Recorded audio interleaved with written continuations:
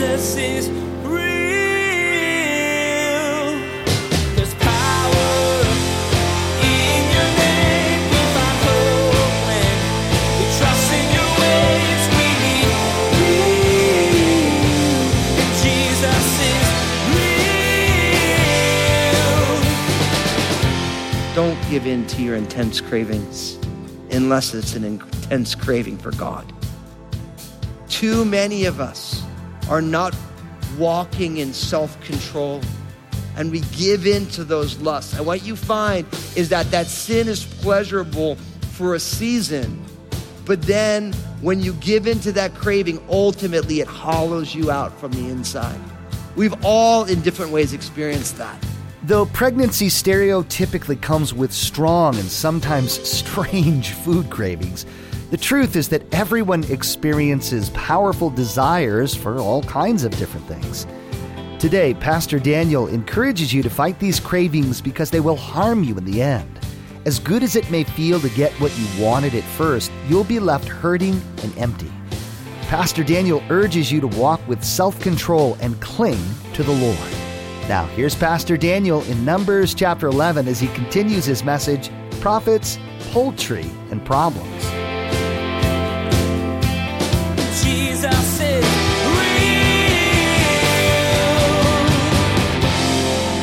There's quail everywhere, about 3 feet high. The most diminutive person didn't even have to get a step stool. They could get all the poultry that they needed. And notice what it says. The people stayed up all that day, verse 32, all night and all the next day. So they were having a poultry party.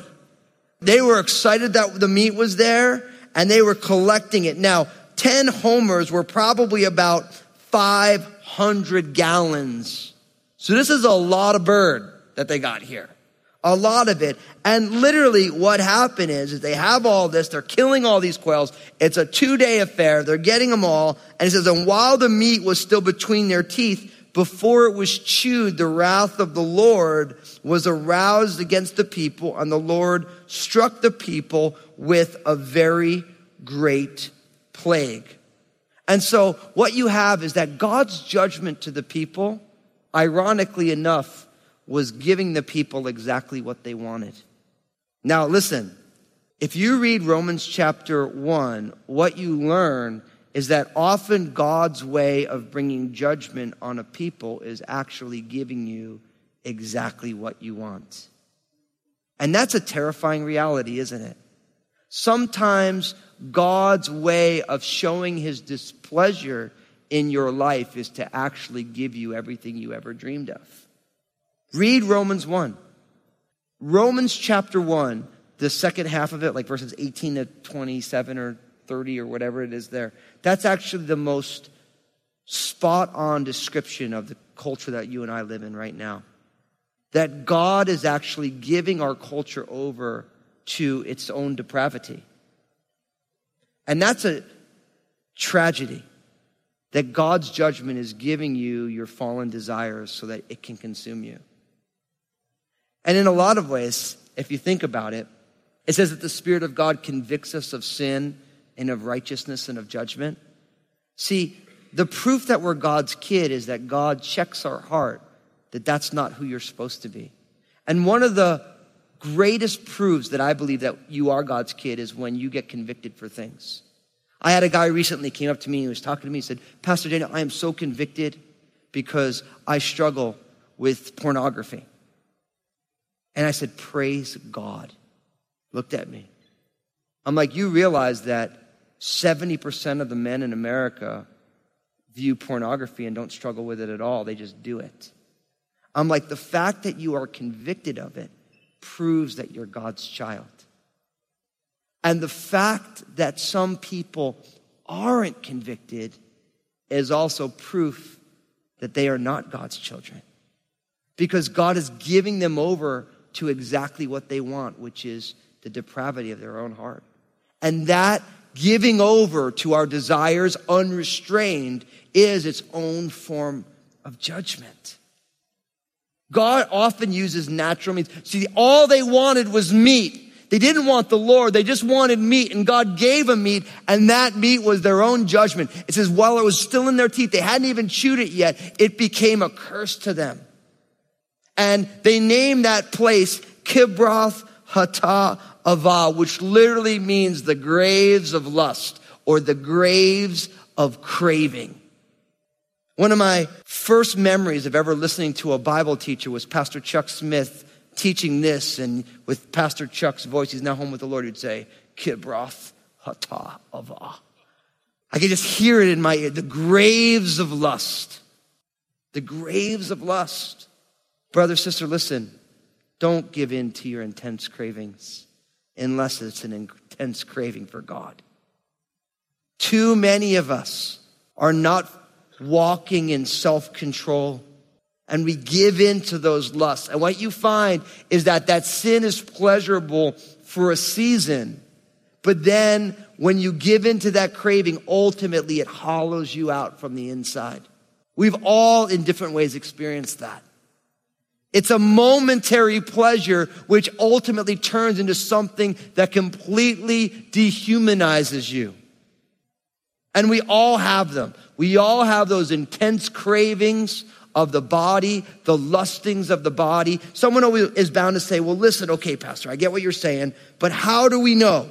How do we know what we should and shouldn't do? Listen, all of the desires of your body need to be brought under the authority of Jesus Christ.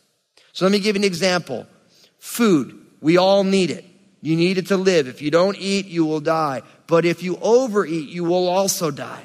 So we need to bring our eating under the authority of Jesus. Lord, am I honoring you with the way that I am caring for my body? Now I use that's a personal struggle of mine. I come from a long line of square people.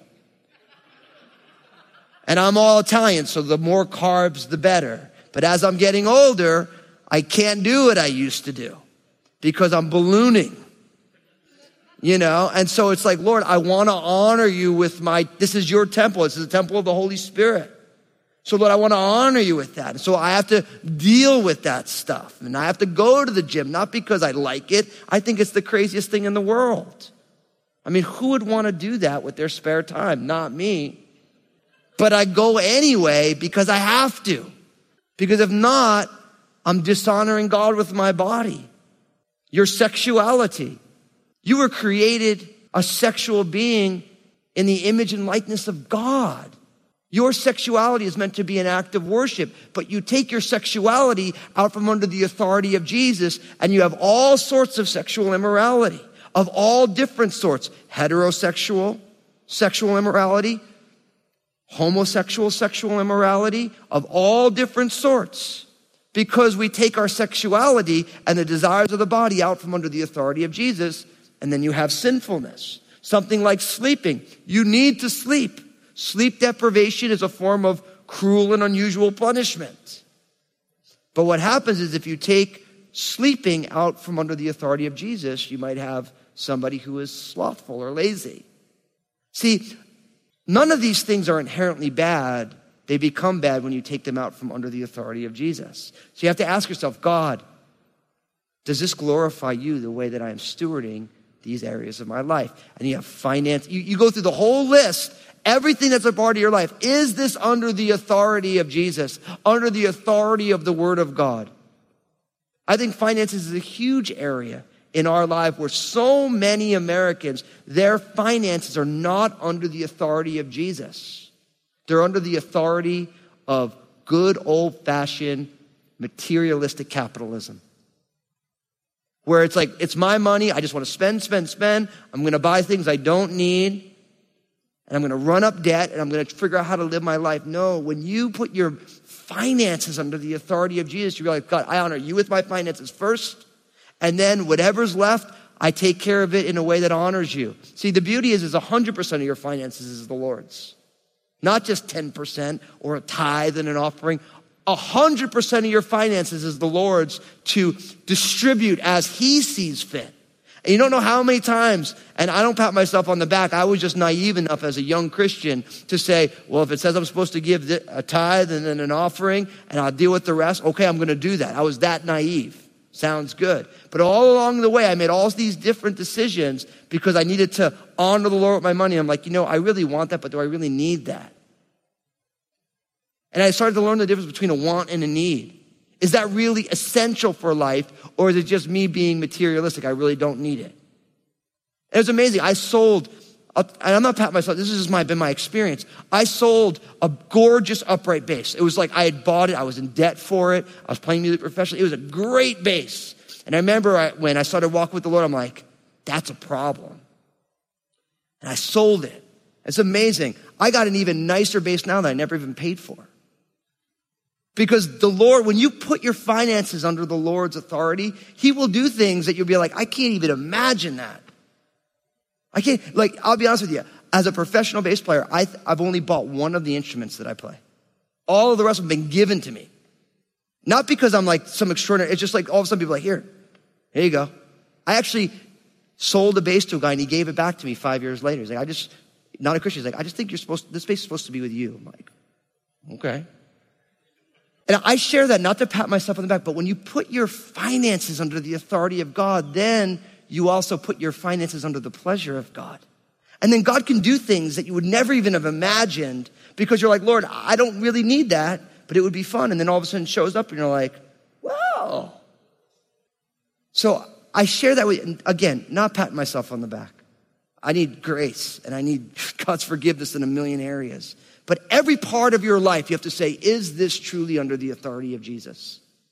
And the ones that are not, you need to say, Lord, I need you to help me order this part of my life. Because for each one of us, the graves of lust is real. And in the end of the day, people lost their lives there. And for many of us, we're losing the vitality of our lives because it's being sapped by giving in to the graves of lust, of whatever form they are. Now, look at what happens. So we have the prophets, the poultry, now we have the problem. Look what happens in verse 12. Then Miriam and Aaron spoke against Moses because of the Ethiopian woman whom he was married, for he had married an Ethiopian woman. So they said, has the Lord indeed spoken only through Moses? Has he not spoken through us also? And the Lord heard it. Now the man Moses was very humble, more than all men who were on the face of the earth. Suddenly the Lord said to Moses, Aaron, and Miriam, come out, you three, to the tabernacle of meeting. So the three came out. Then the Lord came down in the pillar of cloud and stood in the door of the tabernacle and called Aaron and Miriam, and they both went forward. Then he said, hear now my words. If there is a prophet among you, I, the Lord, make myself known to him in a vision. I speak to him in a dream. Not so with my servant Moses. He is faithful in all my house. I speak with him face to face, even plainly and not in dark sayings. And he sees the form of the Lord. Why then were you not afraid to speak against my servant Moses?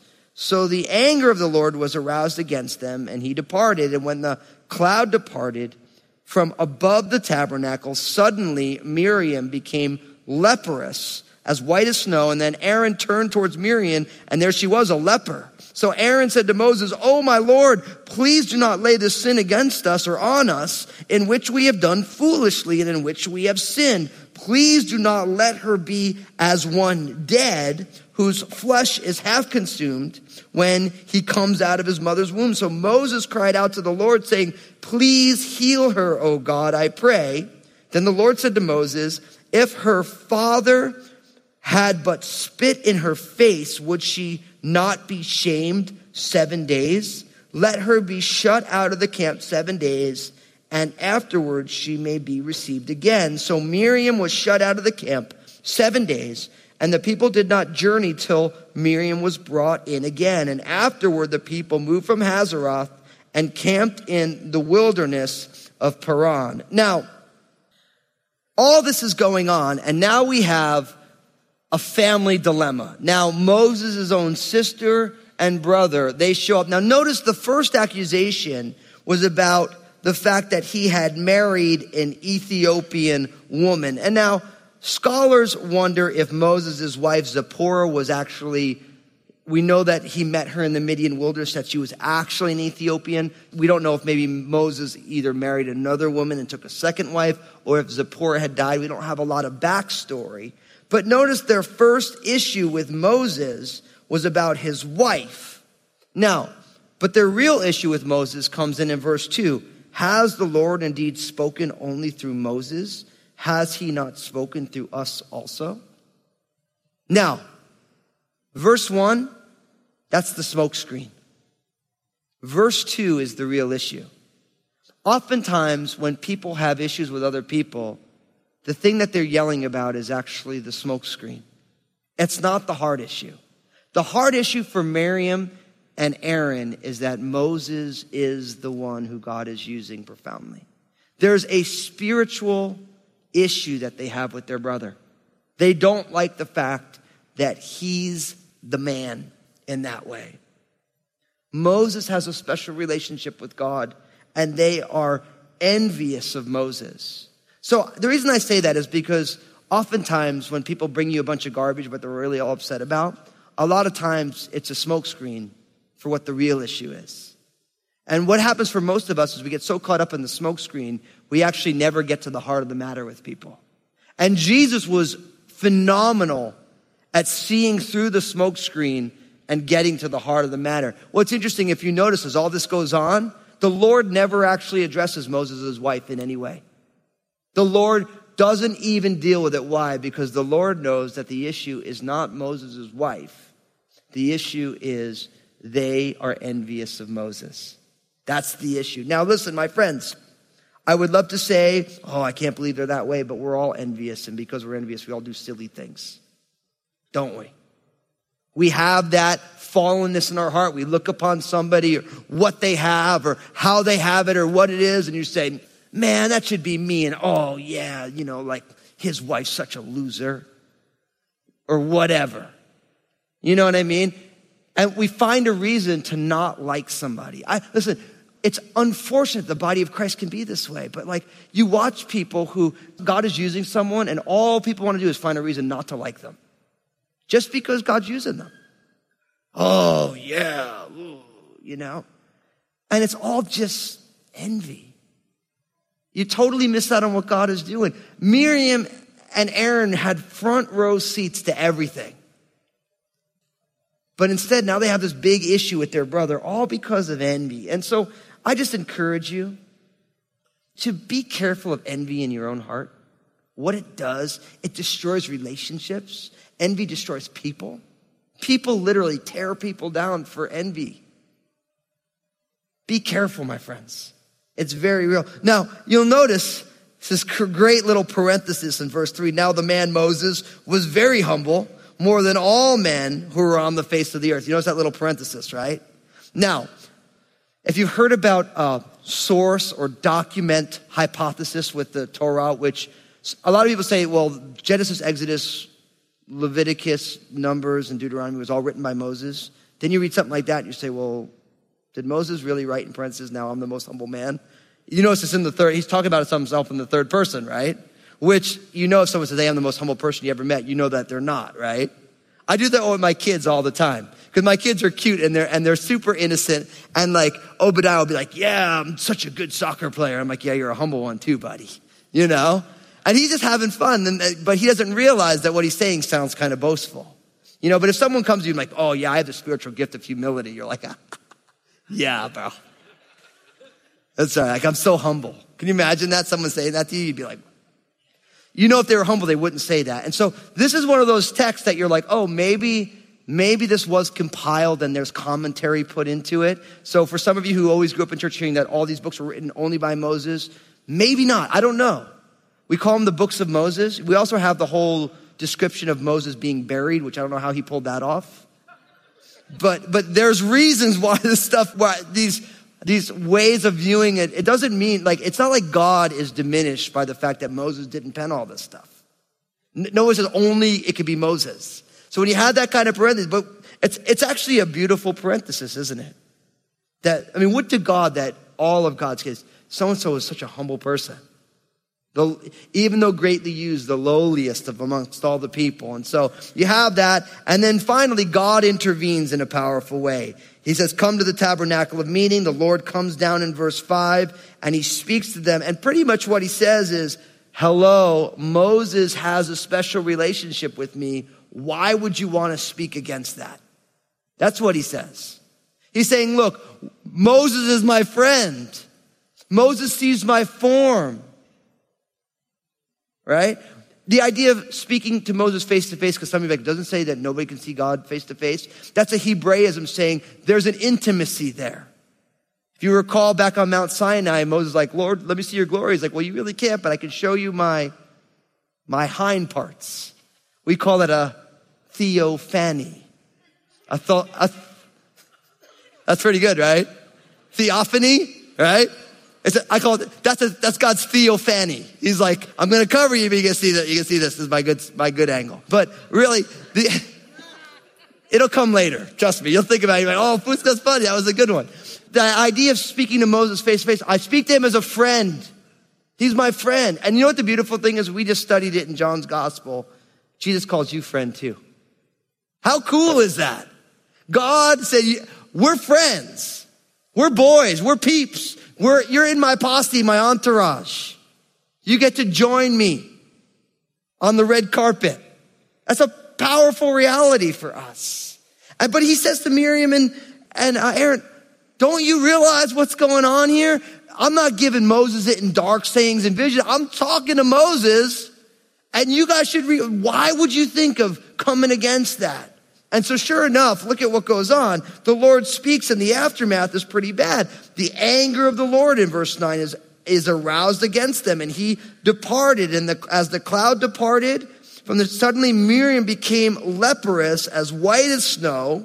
And Aaron turned toward Miriam, and there she was, a leper. And then, so Miriam becomes a leper. Now, what was really funny is a couple weeks ago, Kate, who's our worship leader, she got in touch. She says, okay, Pastor, hey, I'm going to be leading worship on this day. And so what are you going to be teaching on? I'm like, well, it's funny that you ask, because I'm going to be teaching on Miriam becoming a leper.